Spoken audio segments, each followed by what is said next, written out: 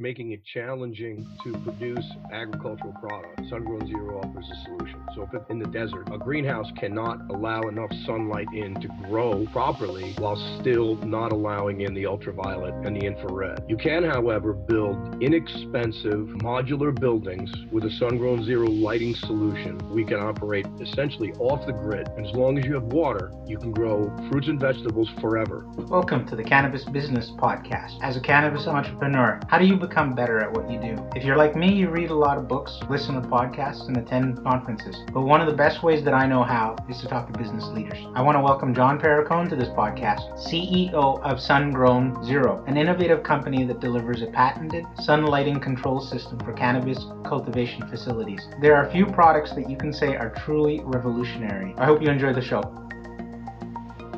I want to ask you the question about how you began. I know your name. The first time I heard it, I thought it was Italian. I am Italian. I know you have a construction background.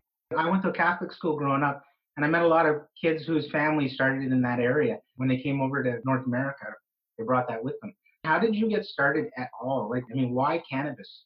From about when I was 17 or 18, the opportunity to continue in my dad's footprints. My dad was a very high-level project superintendent, union plumber in New York City. He was responsible for running multi-million-dollar plumbing projects. In fact, under his direction, when I was an apprentice, we worked at Trump Towers on Fifth Avenue. We worked at the World Trade Center. We worked on Gramercy Park Hotel right there, Fifth Avenue and 55th Street. I did a project with him at the Federal Reserve Building. So he was a tremendously successful superintendent, basically the pinnacle of his profession. And the idea was I would follow in his footsteps. I was a talented plumber. From a very early age, I was very good with my hands. I'm very strong. I can think quickly. I'm an efficient worker. But it became clear to me by the time I was about 20 or 21 years old that I did not want to spend my life underground. And that's what you're doing. When you're a plumber, you're underground. You're inside the walls. You're under the floors. It's a dirty, very physically challenging and demanding life. And I just felt like I was smarter and I could do something with my mind. So I failed and failed and failed for years. I kept on trying these different jobs, and eventually it led me to California. I was offered a job in California as a salesman. So I packed up and moved to the Bay Area, and the company that hired me went bankrupt 9 months after I got there. And once again, I was back at square one, and I decided to go back to college, and I was going to become a teacher or a writer or something like that and use my brain, maybe even a professor, right? What happened was I got a job working as a punch list carpenter for a general contractor while I was a student at Berkeley in the late 90s. And it was around that time when there was a huge construction boom in the Bay Area. And the company that I was working for made me one of the, proverbial offers that I couldn't refuse. They're like, quit college and you can be a project superintendent running this restaurant project for us. We'll pay you all this money and blah, blah, blah. And I was about a year from my degree, and I made the choice to jump ship. So once again, back in construction, but at least now I'm not wearing a tool belt and I'm not like climbing on ladders and I'm not carrying, the weight. I'm using my brain, which is what I wanted. In a short period of time, I got married, bought a house, had a kid, and the bottom fell out. The recession hit San Francisco. I was about to find myself an unemployed project superintendent alongside about 400 other guys that were just as good at it as I was, and there was no money and no jobs. Coincidentally, I ran into one of the friends that had helped me get started as a cannabis cultivator after Prop 215 in 96. I ran into him at a concert, and I told him, I think I'm going to get laid off, blah, blah, blah, but everything's great. He said, well, I'll tell you what, if you get laid off, let me know, give me a call. Maybe you come up to Humboldt and you can build an addition on my house for me. 3 months later, I called him up. I am getting laid off in 6 weeks. Went up to his place. He lived right in the Emerald Triangle. And we brokered a deal where I would move up there with my family. He would give me a place to live, and I would build an addition on his house. Well, what happened was he didn't want to stay on the mountain and work on the cannabis that year. And so he slowly but surely got me to do both jobs. I did the addition, and I was taking care of his plants. And when I saw how much money he made at the end of the year, I thought to myself, if this knucklehead can make this kind of money doing this, I'd be like the one-eyed man in the land of the blind. I'd be the one-eyed king in the land of the blind. So I went and got an attorney. I hired Ed Denson, one of the founders of NORML, the National Organization for the Reform of Marijuana Laws. He lived actually in Alder Point. You know, the Netflix documentary that's out right now, the Murder Mountain documentary that's out on Netflix? I actually don't. Look up Murder Mountain. It's a documentary on Netflix. It's about a place in the Emerald Triangle called Alder Point. And Alder Point is about a half an hour from where I was living and doing my cannabis cultivation. And that's where Ed Denson lives. He lives there today, actually. He lives at the base of Murder Mountain. Honestly, we call it Murder Mountain. That's really what it was referred to. They didn't make up that name. It's one of those areas up in the mountains of Northern California they're a little sketchy, very difficult to get in and out of it. It's like going back in time. It's a little bit like you drive up from town for about 30 minutes and you make a right-hand turn and you start going down into the valley, and then you cross a bridge. And when you make it across that bridge and the pavement ends, it's like Rip Van Winkle in a way. You know, the trees are growing over. It gets in the middle of the daytime. It's dark.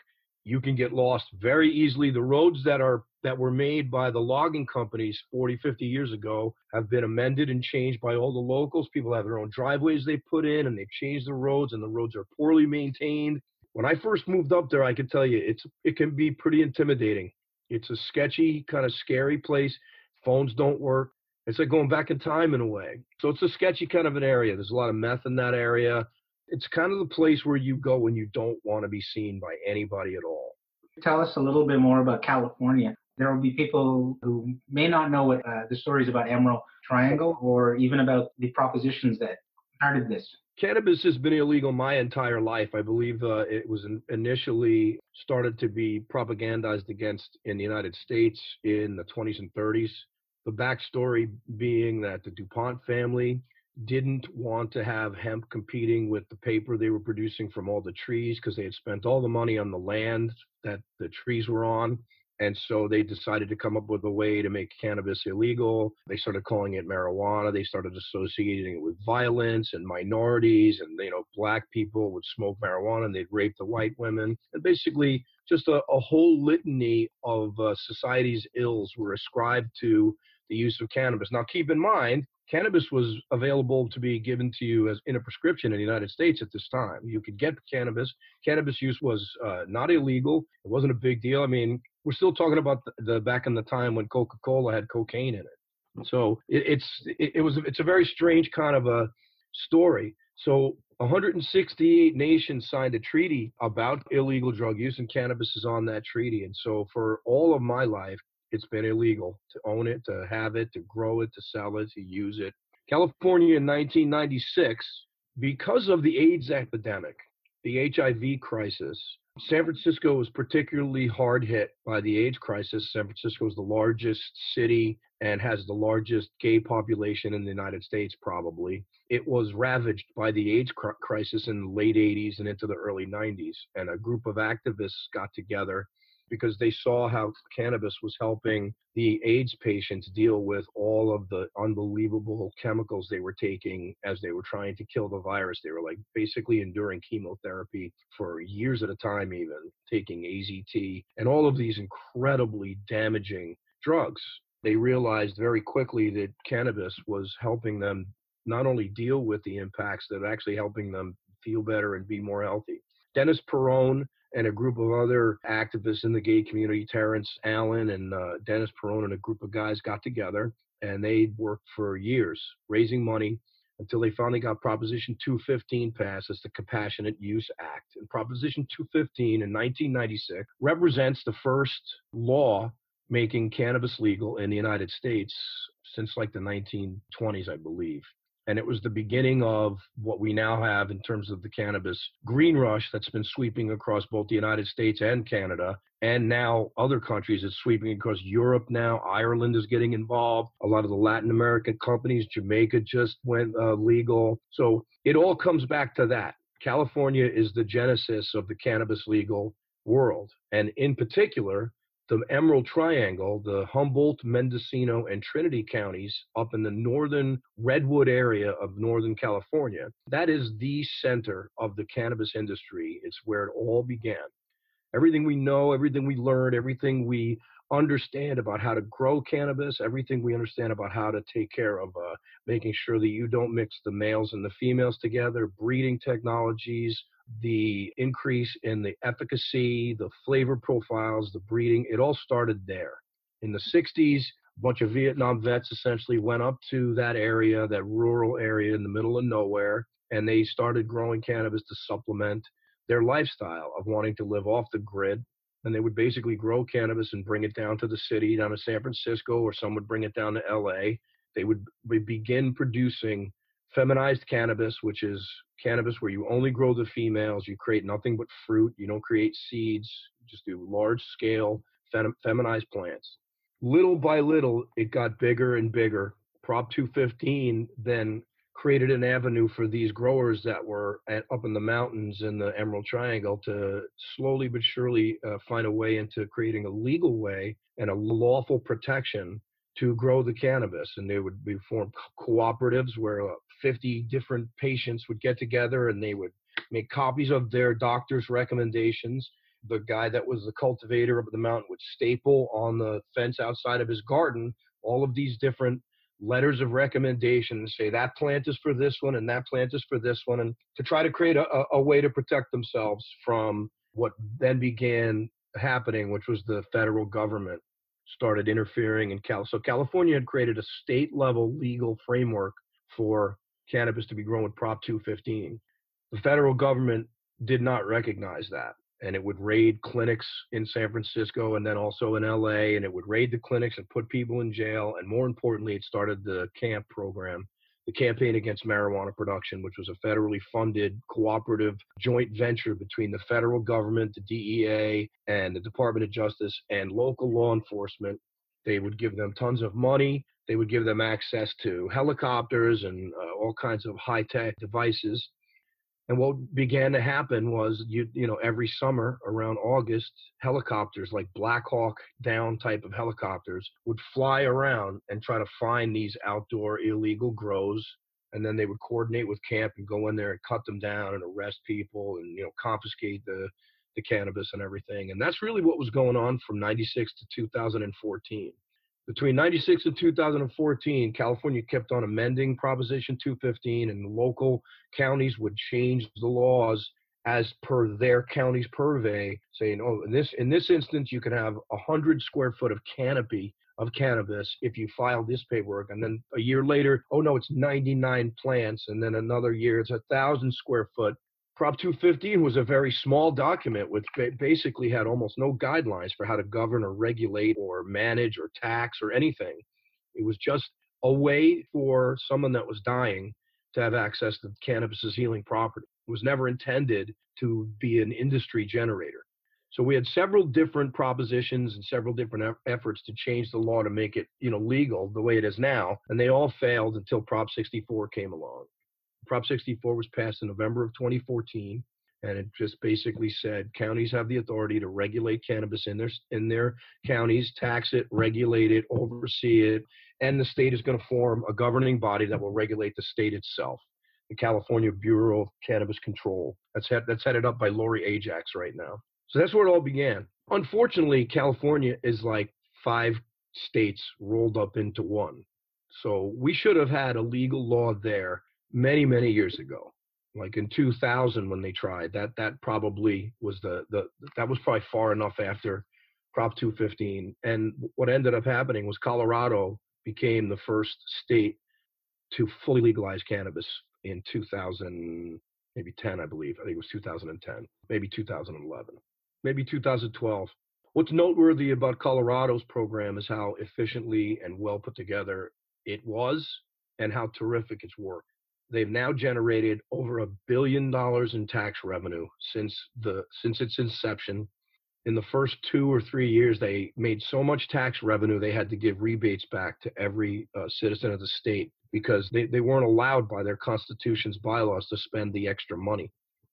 That's how much they were making. And what they did was they set up a very simple system with a low tax rate at the beginning, just a simple flat tax rate of 15%, I believe, per pound produced or something like that, plus a sales tax at the storefront. And that was it. And they said, here's your box, industry. We're going to enforce compliance. We're going to make sure that you produce healthy, clean product, not using a bunch of illegal chemicals and pesticides. We'll watch that side of it. And you have a free market to develop and grow as an industry. And it's worked terrifically. There's been some consolidation. Some people would complain about that, but that's going to happen everywhere, no matter what. In reality, because of cannabis's unique agricultural properties, there are not going to be very many places where you're going to see 30,000 people growing cannabis in a 4,000 square foot area like Humboldt County. What makes Humboldt County unique in that sense is that there's no competing agricultural industry nearby.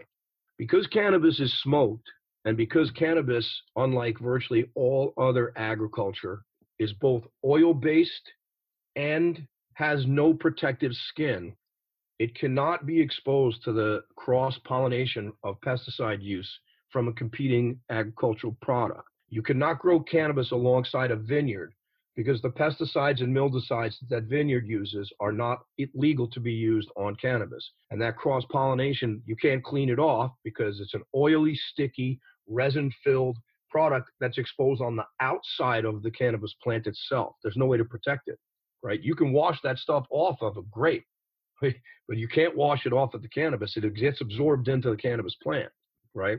And so Humboldt County is like a bunch of mountains. It's just a bunch of individual mountain areas where everyone can just like put a plot down and you grow your cannabis there. It's not the soil. It's just the remoteness. It's the weather. It's the wind.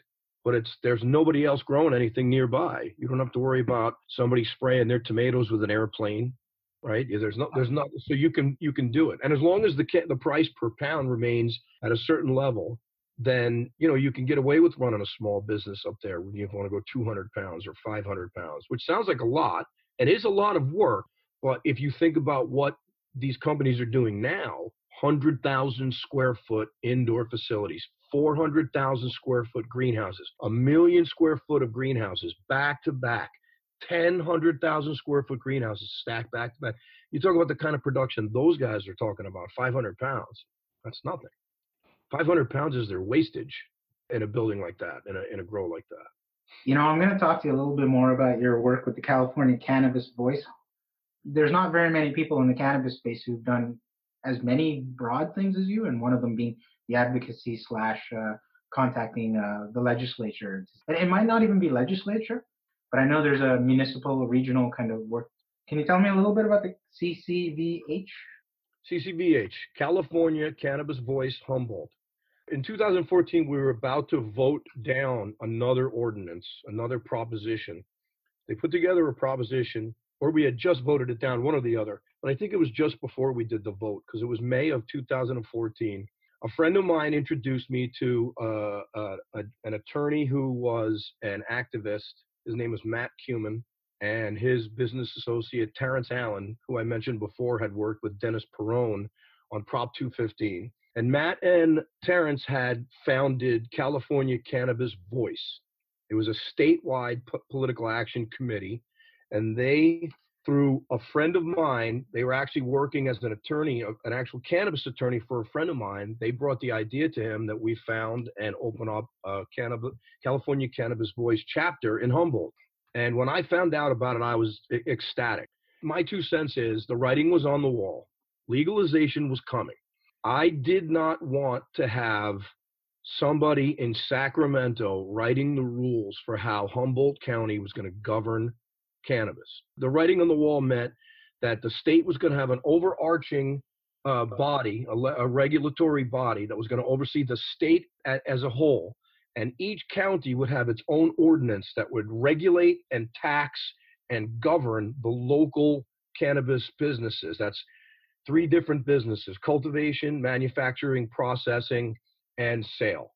And included in sale would be delivery, because we're up in the middle of nowhere.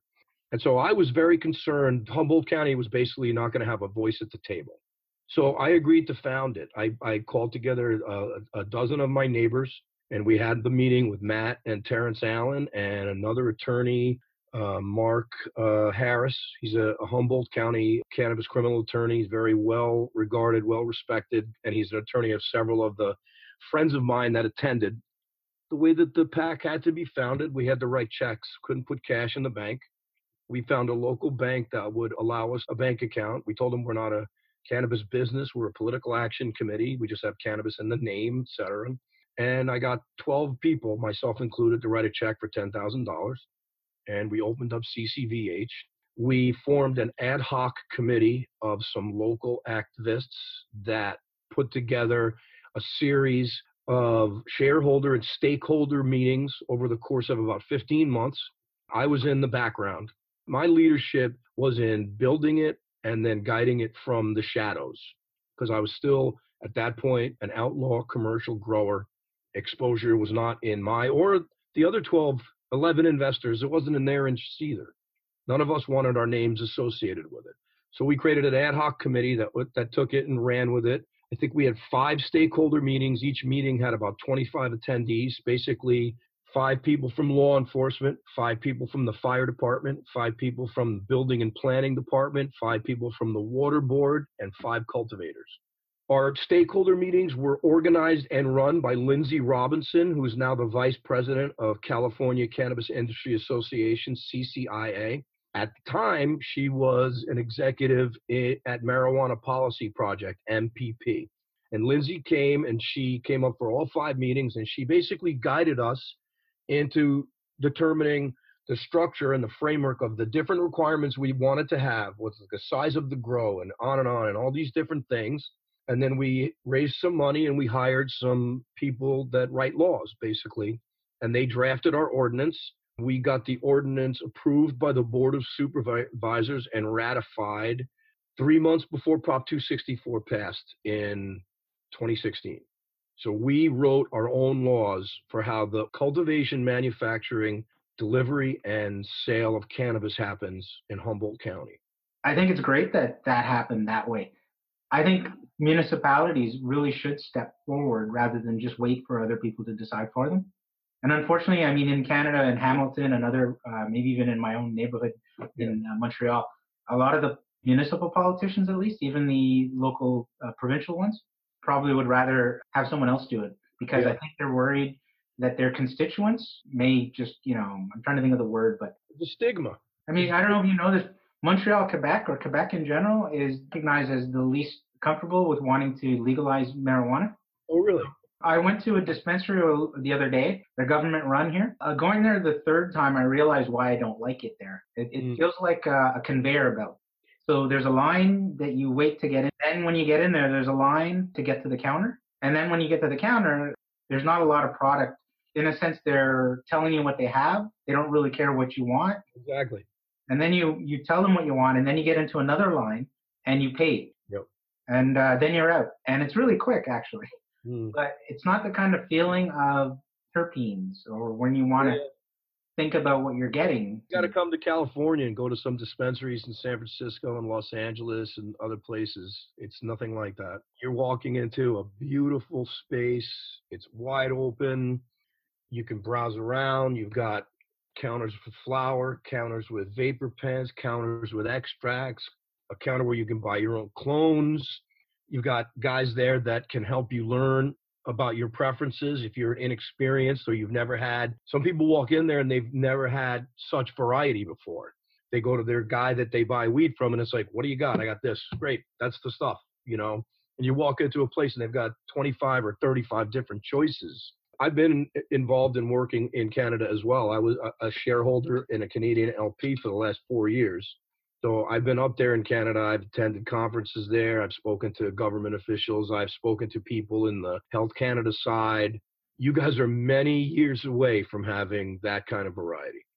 You have the production capacity right now for probably 15% of your demand. Was that right? I thought the numbers by 2020 would be better. Do you know who Jody Emery is? She's a terrific activist up there. And she believes that if Health Canada would have just grandfathered all of the outlaw growers and allowed their product to hit the shelves, you guys wouldn't have a shortage at all. So that's one of the struggles that I have with dealing with legislators and regulators and government officials is their mindset that I've noticed almost everywhere I've gone. The mindset is here's this brand new thing that we're going to introduce, and we have to make sure all these problems don't happen. And my mindset is it's not a brand new thing at all. It's like we have to come up with a way to test drivers and make sure they're not driving while they're impaired. People have been smoking cannabis and driving for the whole last 40, 50 years, and there's not been a problem. I get very passionate about this.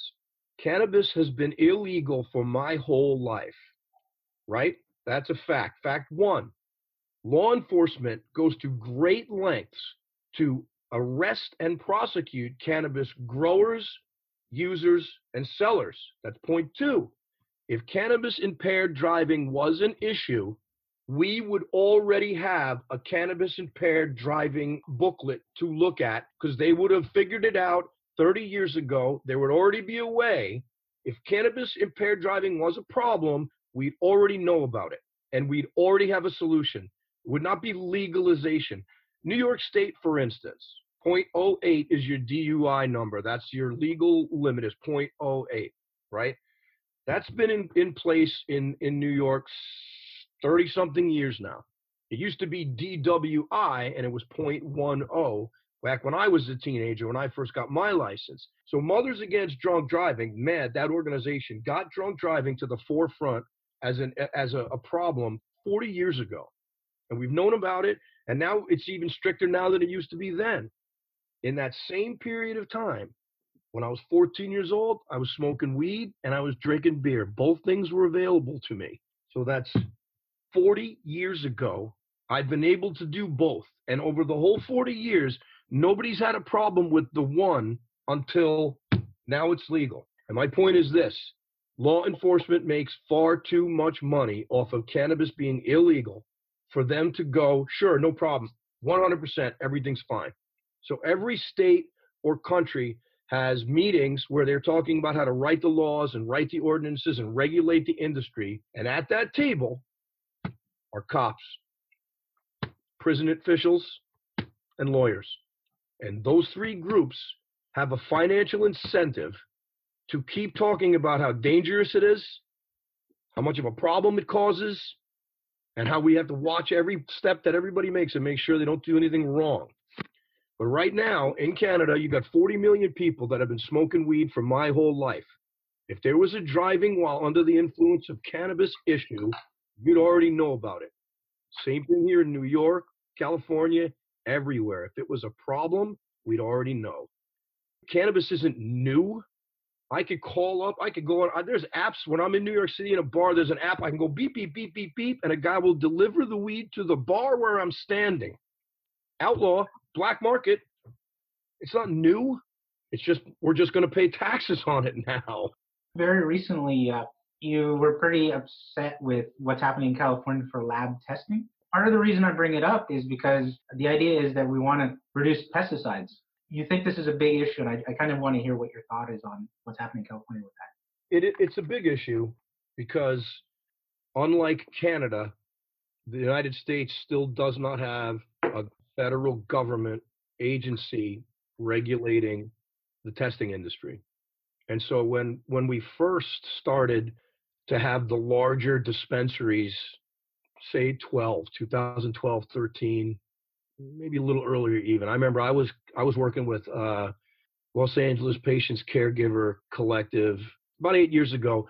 When you started to see guys like the guys that were, my thought process was like guys that were treating it like a profession, started producing larger amounts of cannabis, started needing to have access to bigger buyers. So we started connecting with the larger cooperatives and dispensaries. And that's when the testing industry started to really become part of the process. So you'd have a 50-pound box of OG Kush. And you would, before you could sell that to Harborside or whoever, you needed to get a certificate from a testing lab that had been tested. Here's how much THC it had. Here's what its terpene profile was. And here's the lab results on 100 different things: pesticides, E. coli, adulterants, dirt, pollen, whatever.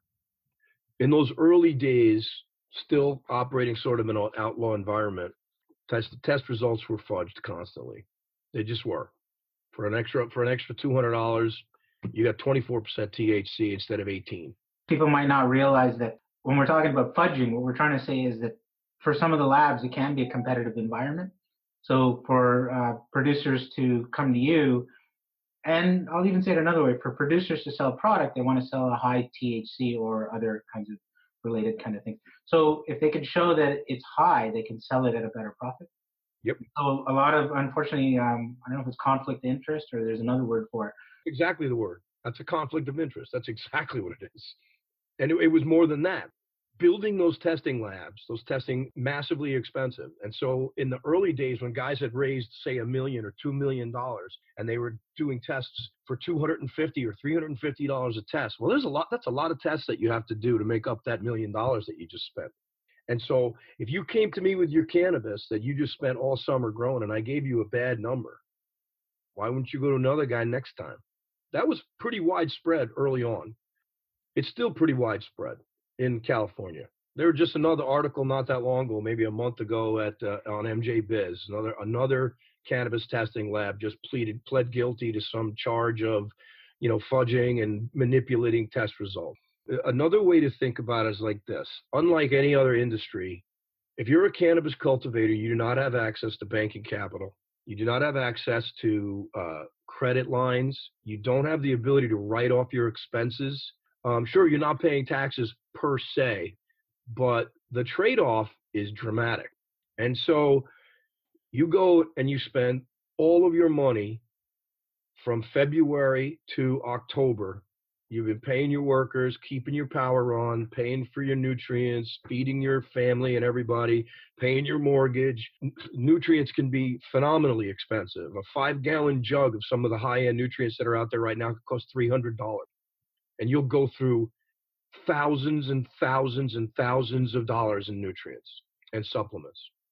You'll spend, if you don't have a good access to water, you might, one year when I had a bad water year, I spent $60,000 on getting water delivered. So it's extremely hard work. It's extremely expensive, and it's extremely challenging to grow superstar cannabis. And it all comes down to, at the end of the year, you got to take that cannabis and show it to somebody, and they got to give you a grade.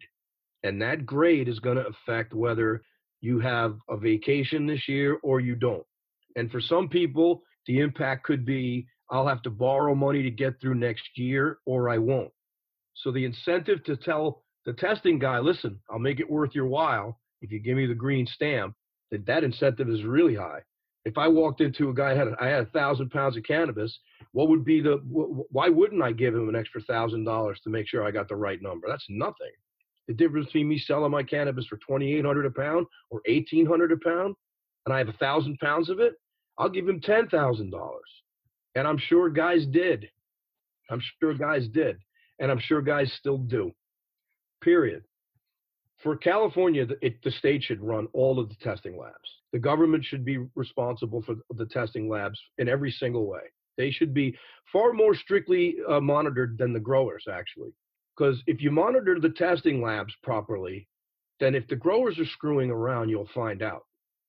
There's far fewer testing labs than there are growers. And the testing labs are far smaller than the giant commercial facilities that are being used for cultivating. So if you have proper oversight of your testing labs, every single one of them under government, monitoring, then every grower that tries to cut a corner is going to get caught there.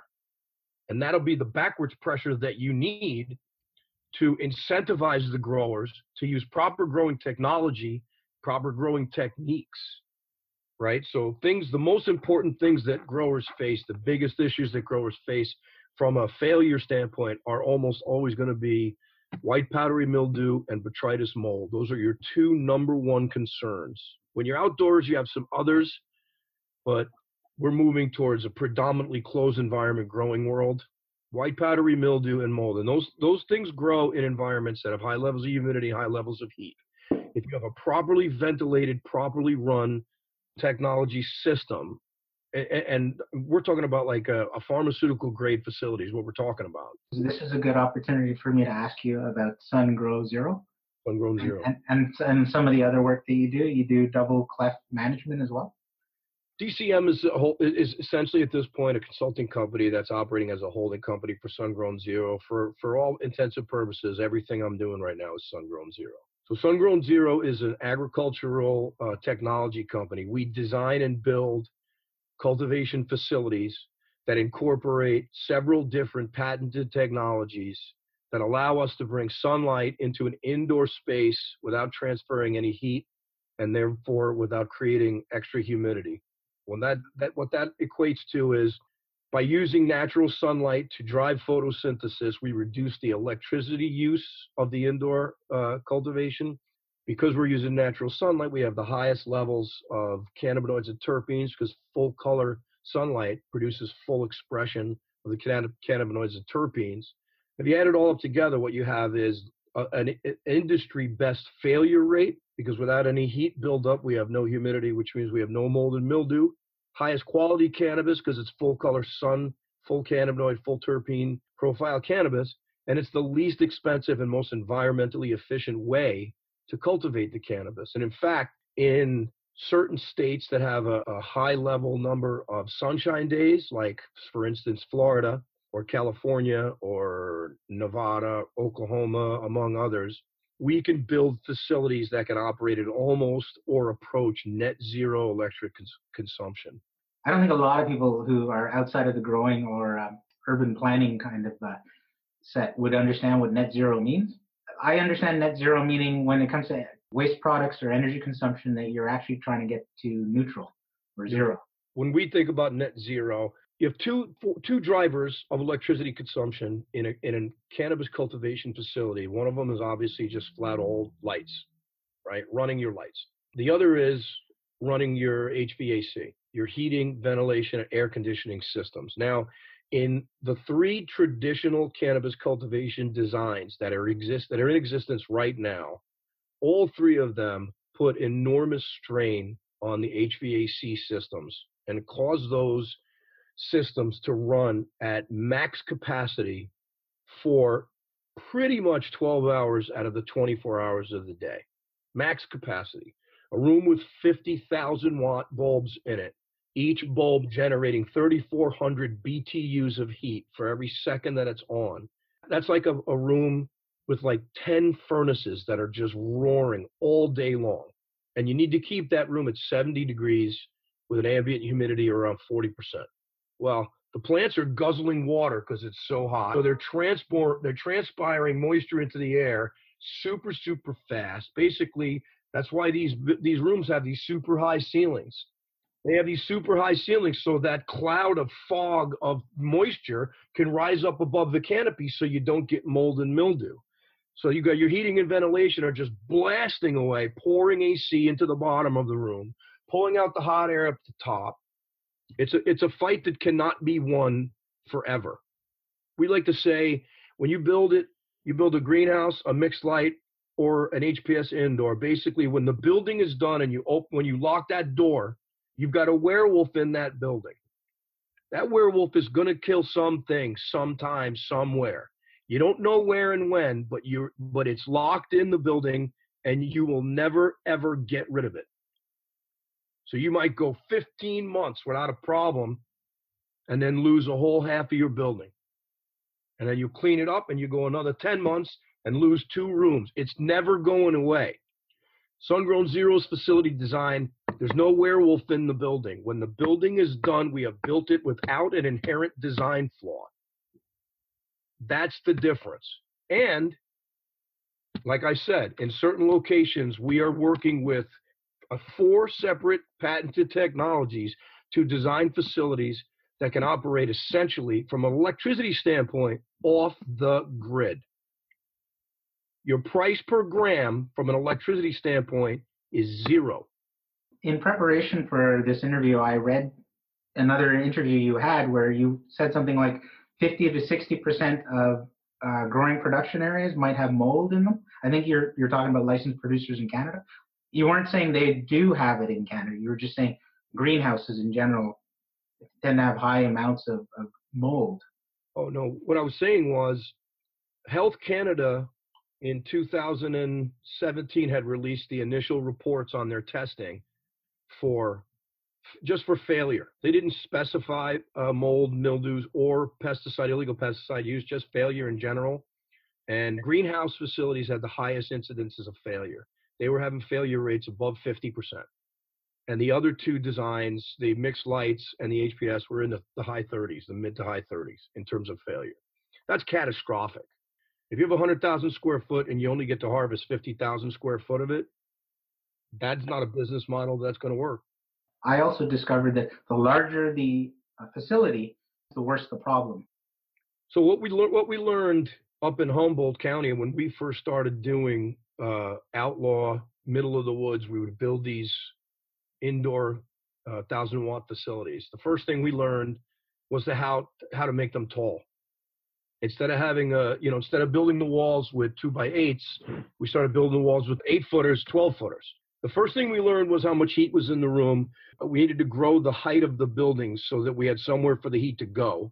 Then we learned that you needed to have the cold air influx on the ground level and the hot air outflux on the roof level. So you had constantly cold air being pulled in from the outside. The other thing we learned was it was better to have a lot of small rooms than one big room.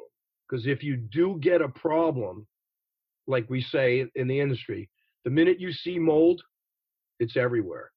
So if you got 100,000 square foot greenhouse and you go, uh-oh, there's mold right there, Health Canada is going to tell you to chop the whole thing down. With greenhouses, because the walls are made out of plastic primarily and the ceilings are made out of either polythyrene or sometimes some kind of polycarbonate and in some instances glass, it's very difficult to sequester and build those walls in those greenhouses. It is not very conducive to that. The other problem is the larger the square footage, the greater the volume of air that has to be moved so that you're constantly getting that humid, moist air from the plants are transpiring. You got to get it out of there. Well, if it's 100 feet from here to here, it's a lot bigger of a challenge than if it's 25 feet from here to here. And this is true simply because of the fact that all three designs come with inherent flaw. And the inherent flaw is too much heat, which creates too much humidity. So you have to sequester those risks. So when you go to a large-scale commercial indoor facility in Canada, you're not going to see rooms with more than 20 or 30 lights in them. With the idea being, I'd rather lose one of those rooms than the whole half of the building. That's because that is a tacit admission that the design comes with a flaw. Think about that. The extra money that it costs them to make a lot of small rooms instead of one big room, they light that money on fire because they know that they are going to lose rooms. Going in, they understand 1 out of every 5, 1 out of every 6 of these rooms we are going to be throwing away. They know it.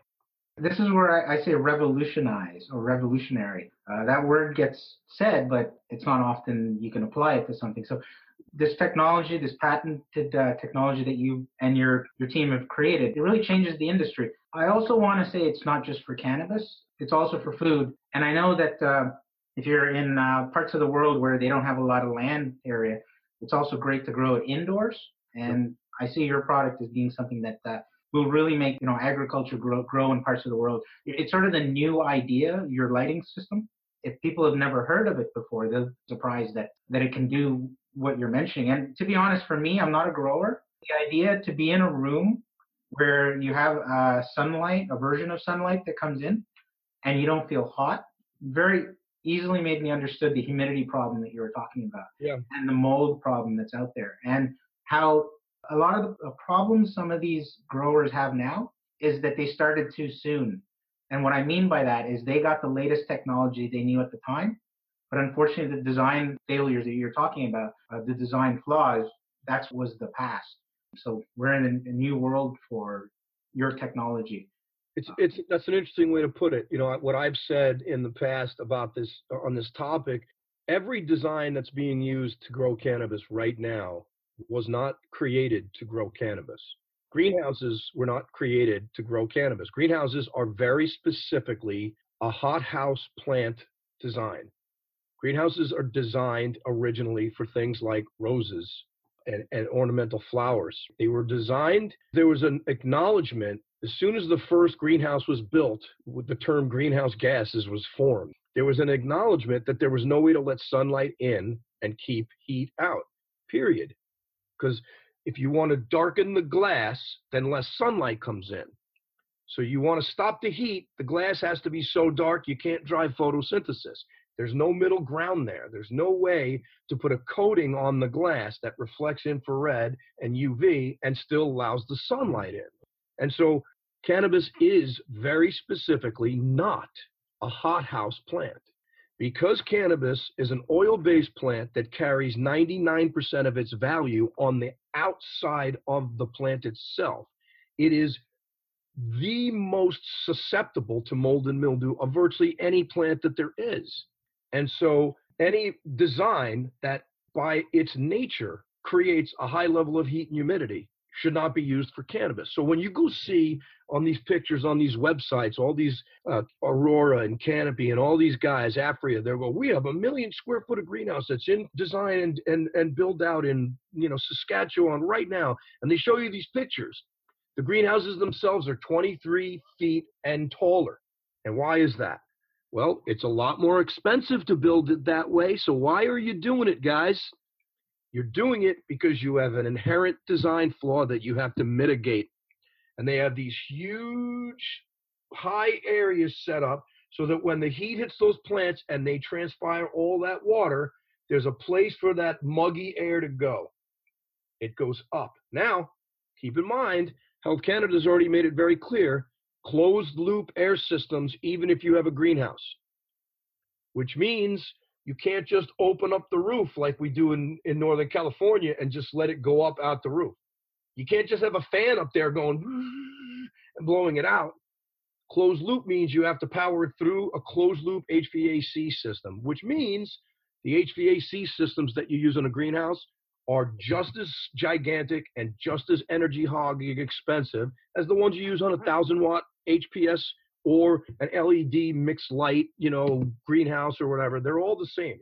We've got, our first customers lined up that are making the jump, that they get it, that they understand, they've heard me say it enough.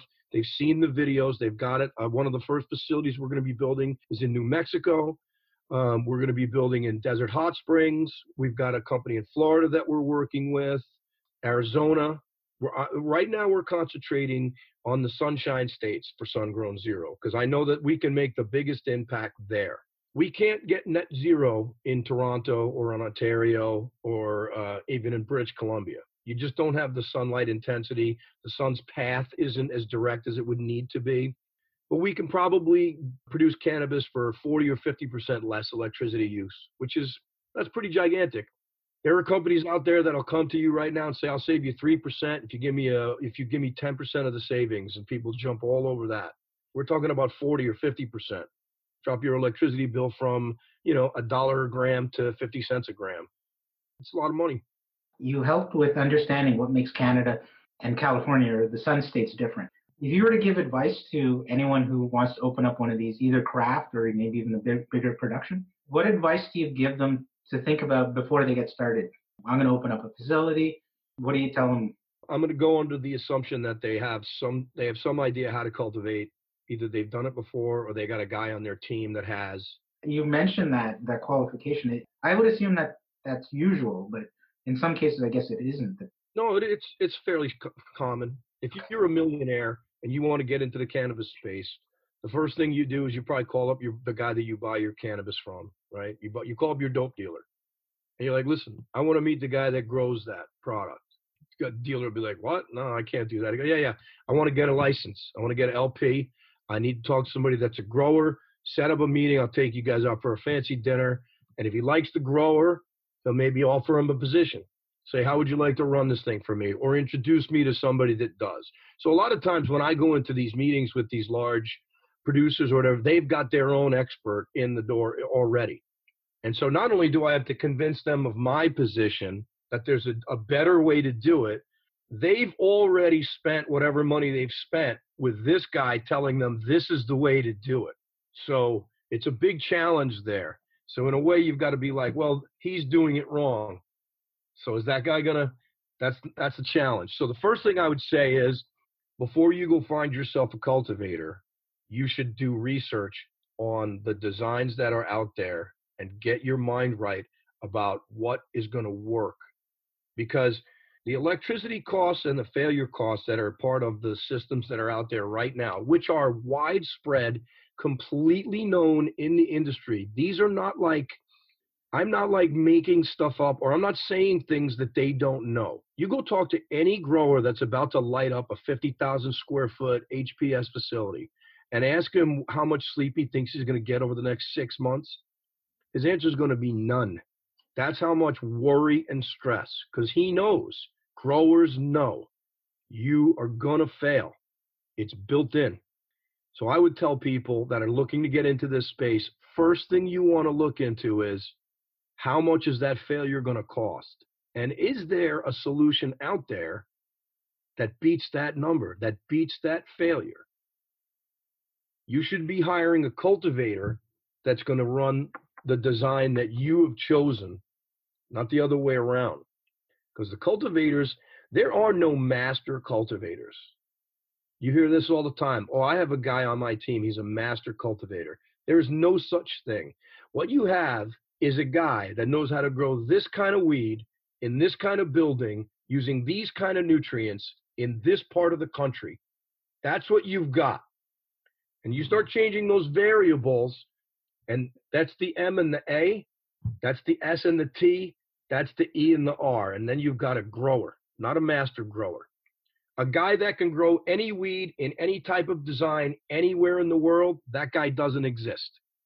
That's like Superman. That guy doesn't exist. There are guys that know how to do what they do, and they do it very, very well. I'll even throw you a name. John Fowler of Supreme is that kind of grower. He knows what kind of design he wants to use. He knows what kind of cannabis he's going to grow.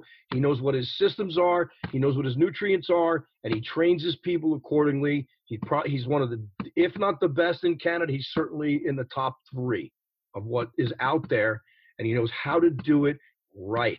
He keeps his building small, he keeps it tight, and he puts on the Tyvek suit, and he goes and does it himself. That's hard to do at 1 million square feet. The best advice I have for you, if you want to get started, is start small and make sure you have enough money to fail. Because if you want to learn how to grow cannabis, you're going to need to learn how to fail. You need to be okay with losing, because you're going to lose. Growing cannabis is it's so different than any other agriculture. You think about it like this. So you're going to take this plant and you're going to feed it rocket fuel every day from minute 1 to minute done. And the type of fuel it consumes changes throughout that entire growing process. Whether you do light deprivation, which is 2 harvests in a year, or you do a full sun season, which is a 9 month or so. Over the course of that 9 months, that nutrient protocol is going to change.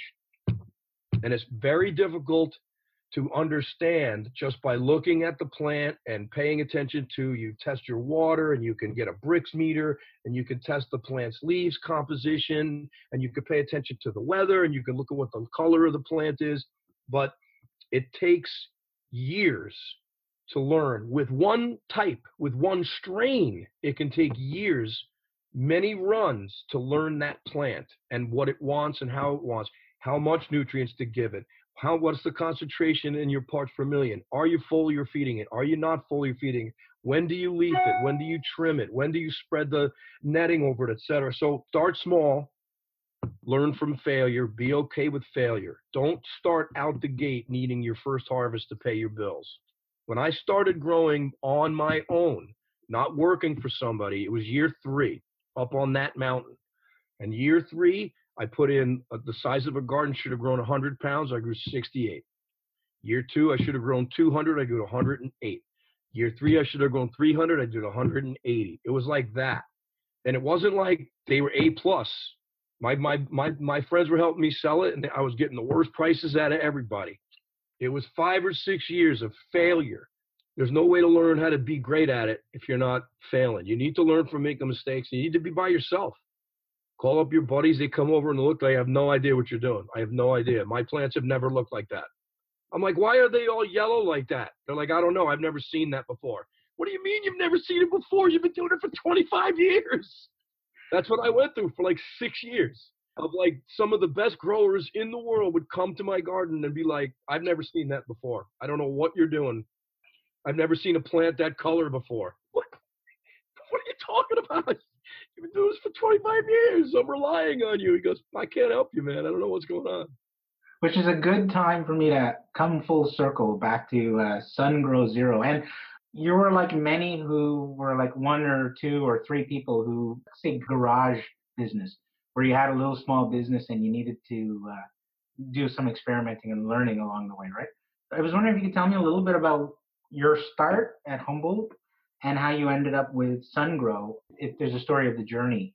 Well, I told you about how I got up there. I was getting laid off, and my buddy gave me a job doing an addition for him. Over the course of that summer, all of his neighbors tried to hire me away from him. And I learned in that first summer that talented individuals, people who know how to like get things done, whether it be from a builder's perspective or just from, the type of person that can, stand in a difficult situation, figure out a solution, and then bring that solution forward.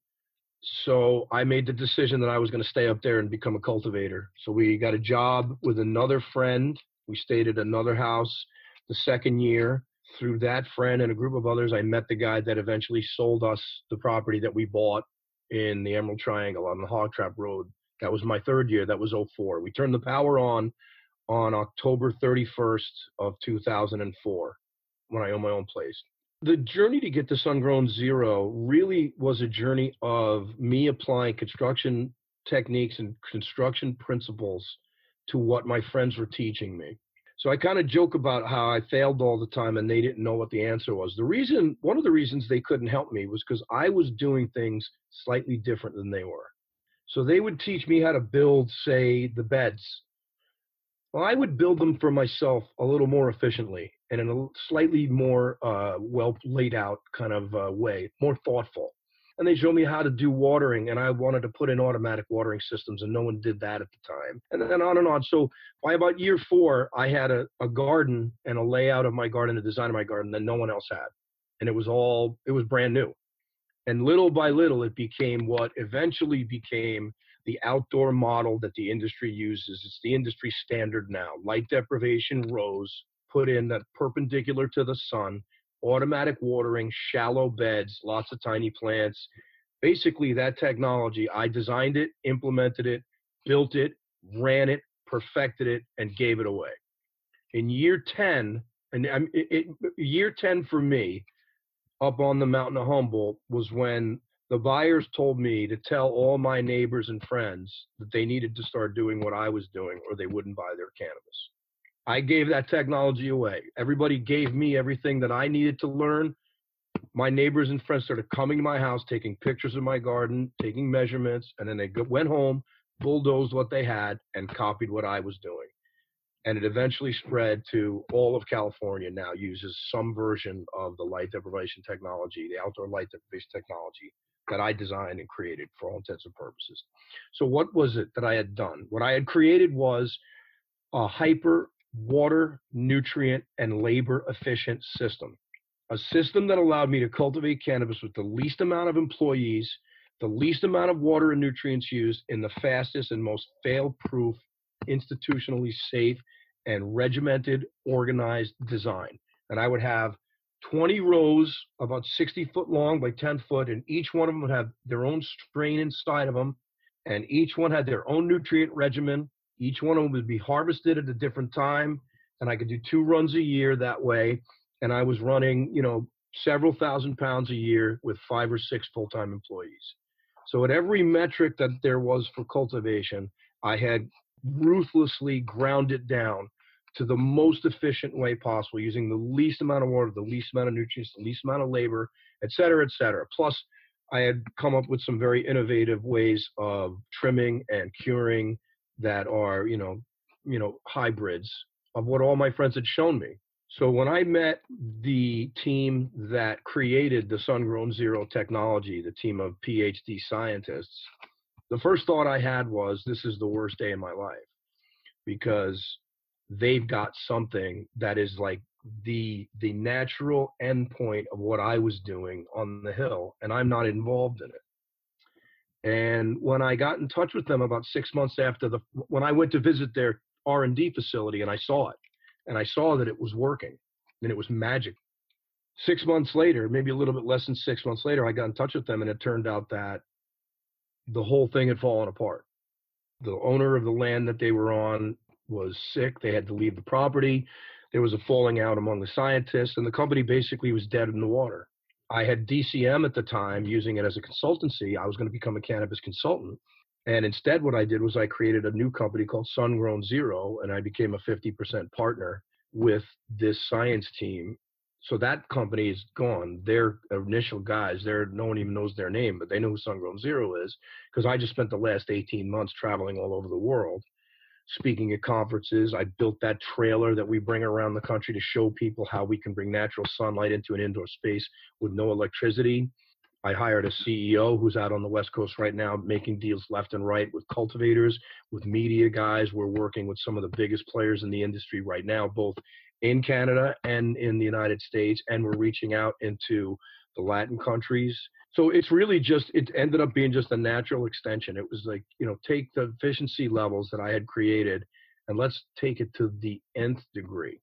The goal with Sun-Grown Zero from a design standpoint is to recreate the environment to cultivate in that I had on the mountains in the Emerald Triangle. Blazing sunlight, lots of fresh air, no buildup of humidity whatsoever, bone dry environment, because I was in basically a high desert. That's where I lived, was in a high desert. So no humidity, lots of blazing sunlight, and lots of cool, fresh air all the time.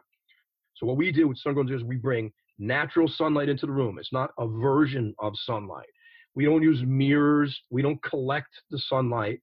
We have a very specific patented technology that brings the sunlight in unimpeded while simultaneously absorbing the UV and reflecting away the infrared. It's simple and it's brilliant at the same time.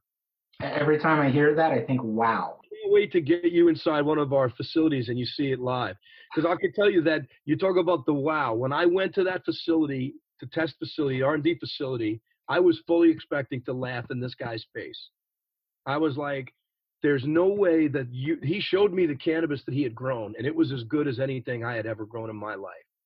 And he's telling me he's got this big 6-foot glass tube, and that's how he brings the sunlight in the room. And he's giving me the story, and I can't make heads or tail of it. I'm like, I'm going to go there and I'm going to laugh in this guy's face. And it was in November in Santa Rosa, and it was cloudy and raining.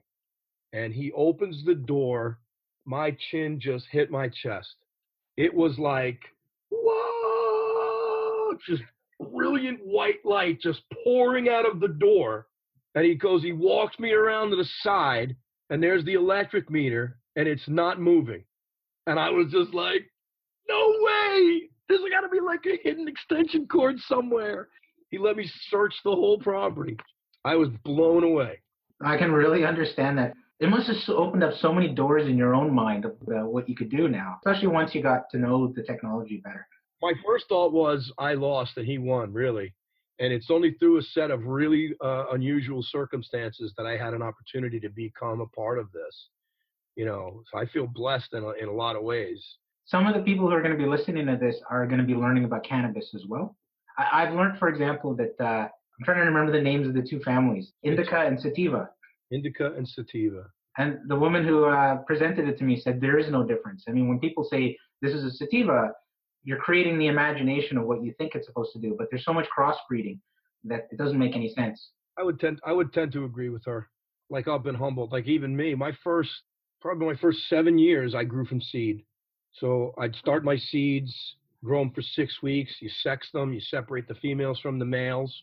You grow the males in a separate location. You store the pollen. You collect their pollen and store it. And then you bring it up. And when the plant's in flower, you have to like carefully put like a bag over one of the buds and shake it so the pollen gets all over it. And that's how you create your seeds. That one bud then will get pollinated, and that's where you'll get your seeds from. I crossbred everything I had all the time for 7 years. So if I got this lemon haze that I really liked, and I had this blackberry that I really liked, I made a blackberry lemonade, right? So that's 100% true. The distinctions between sativa and indica are, for all intents and purposes, they're useless at this point. You're just talking about terpenes and types of physical endocannabinoid responses that you want. Those types of classifications really just come about from trial and error. So you've got an OG Kush. It's a heavy narcotic type of high, very high THC, has a lot of pinene type of a terpene, so it smells like oil. It smells like pine needles. It tastes very aromatic in that way, almost like rosemary flavor. Not my favorite. I grew it because the buyers wanted it.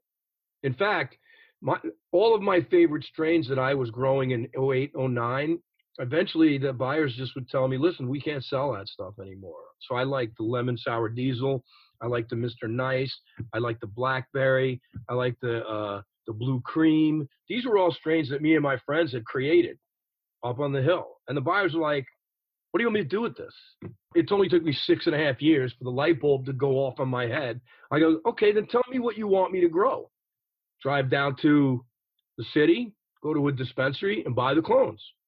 Bring clones up there, make moms out of them, cut clones off of those, and then I would grow what the buyers wanted. I didn't like almost any of the stuff that the buyers wanted. I like the sweet, fruity strains that are like medium in THC content, like a Mr. Nice might test at like a 14% THC and 4 or 5% CBD, plus also got all the other cannabinoids. It would have a really fruity, almost like a grape jelly or a blueberry type of a smell and taste. The lemon sour diesel was this just incredibly lemony, really complex flavor. Again, not super THC high, not the kind of thing that you would smoke it and you just like sit in the chair and just be like, a catatonic. We used to call it like a catatonic high. I was never into that. I know guys are. There are people that are basically like, the cannabis is no good if it doesn't get me as high as it possibly I can get. That's all they care about. I'm more of the type of guy that I like flavors. I like growing stuff that smells amazing. Like you almost want to like rip the bud off the plant and eat it. It's just like. But you see, that's the thing about you growers. You become really good connoisseurs of what you're really experiencing. Yeah. There's the Coors Light version, and then there's the higher end of. The perfect analogy is vodka. OG Kush is essentially the vodka of cannabis. So you can drink Coors Light. It's going to be cheap. You drink enough of them, you're going to get drunk, right? If you want to just buy something that is going to get you drunk every single time on like 2 or 3 shots, just get vodka. 2 or 3 shots of vodka, you're going to be banged up. That's the OG Kush. There's crappy versions of cannabis that are out there right now, and they're going to be inexpensive ones. The OG Kush has become so ubiquitous that almost every major strain that is popular has some Kush in it. What's next? And how do people reach you if they need to connect with you? What's next is Sungrown Zero is participating in series of small festivals and conferences in the Southern California area between now and the end of February. We have our website has been launched. It's www.sungrowenzero.com. That's SUNGROWNZERO, Sungrown Zero. We'll be participating in conferences and symposiums all over North America and Canada over the first 6 months of this year. We anticipate, as I said, an announcement about our first facility in New Mexico within the month, maybe even sooner. As a side note, I would like to introduce to your listeners, Ruben Lindo is the acting CEO of Sungrown Zero. And if you pay attention to Ruben on social media, he's the face of the company out and about right now while I'm at home spending time with my family. Essentially, I was on the road from October of 17 till October of 18, probably almost 4 weeks out of 5. So I've been home for the last 2 months kind of recuperating and spending time with my family. So Ruben's carrying the torch right now. If you look him up on social media, He's everywhere. He's working with Snoop Dogg's team, working with Matt Barnes of the Sacramento Kings. We're making inroads with a lot of the big celebrities. We're working with Athletes for Care, which is working in all 4 major sports to remove cannabis from the banned list. Yeah, we're doing social media and social justice projects in New York State. We're working with the New York State Marijuana Board to implement social justice programs for minority cannabis business owners. So we're out and about. If you do info@sungrownzero.com, it comes to me. Thank you very much for your time. All right, man. Thanks, Milton. Well, that's it. I hope you enjoyed the show. Stay tuned. There's going to be more coming. Until then, stay uplifted.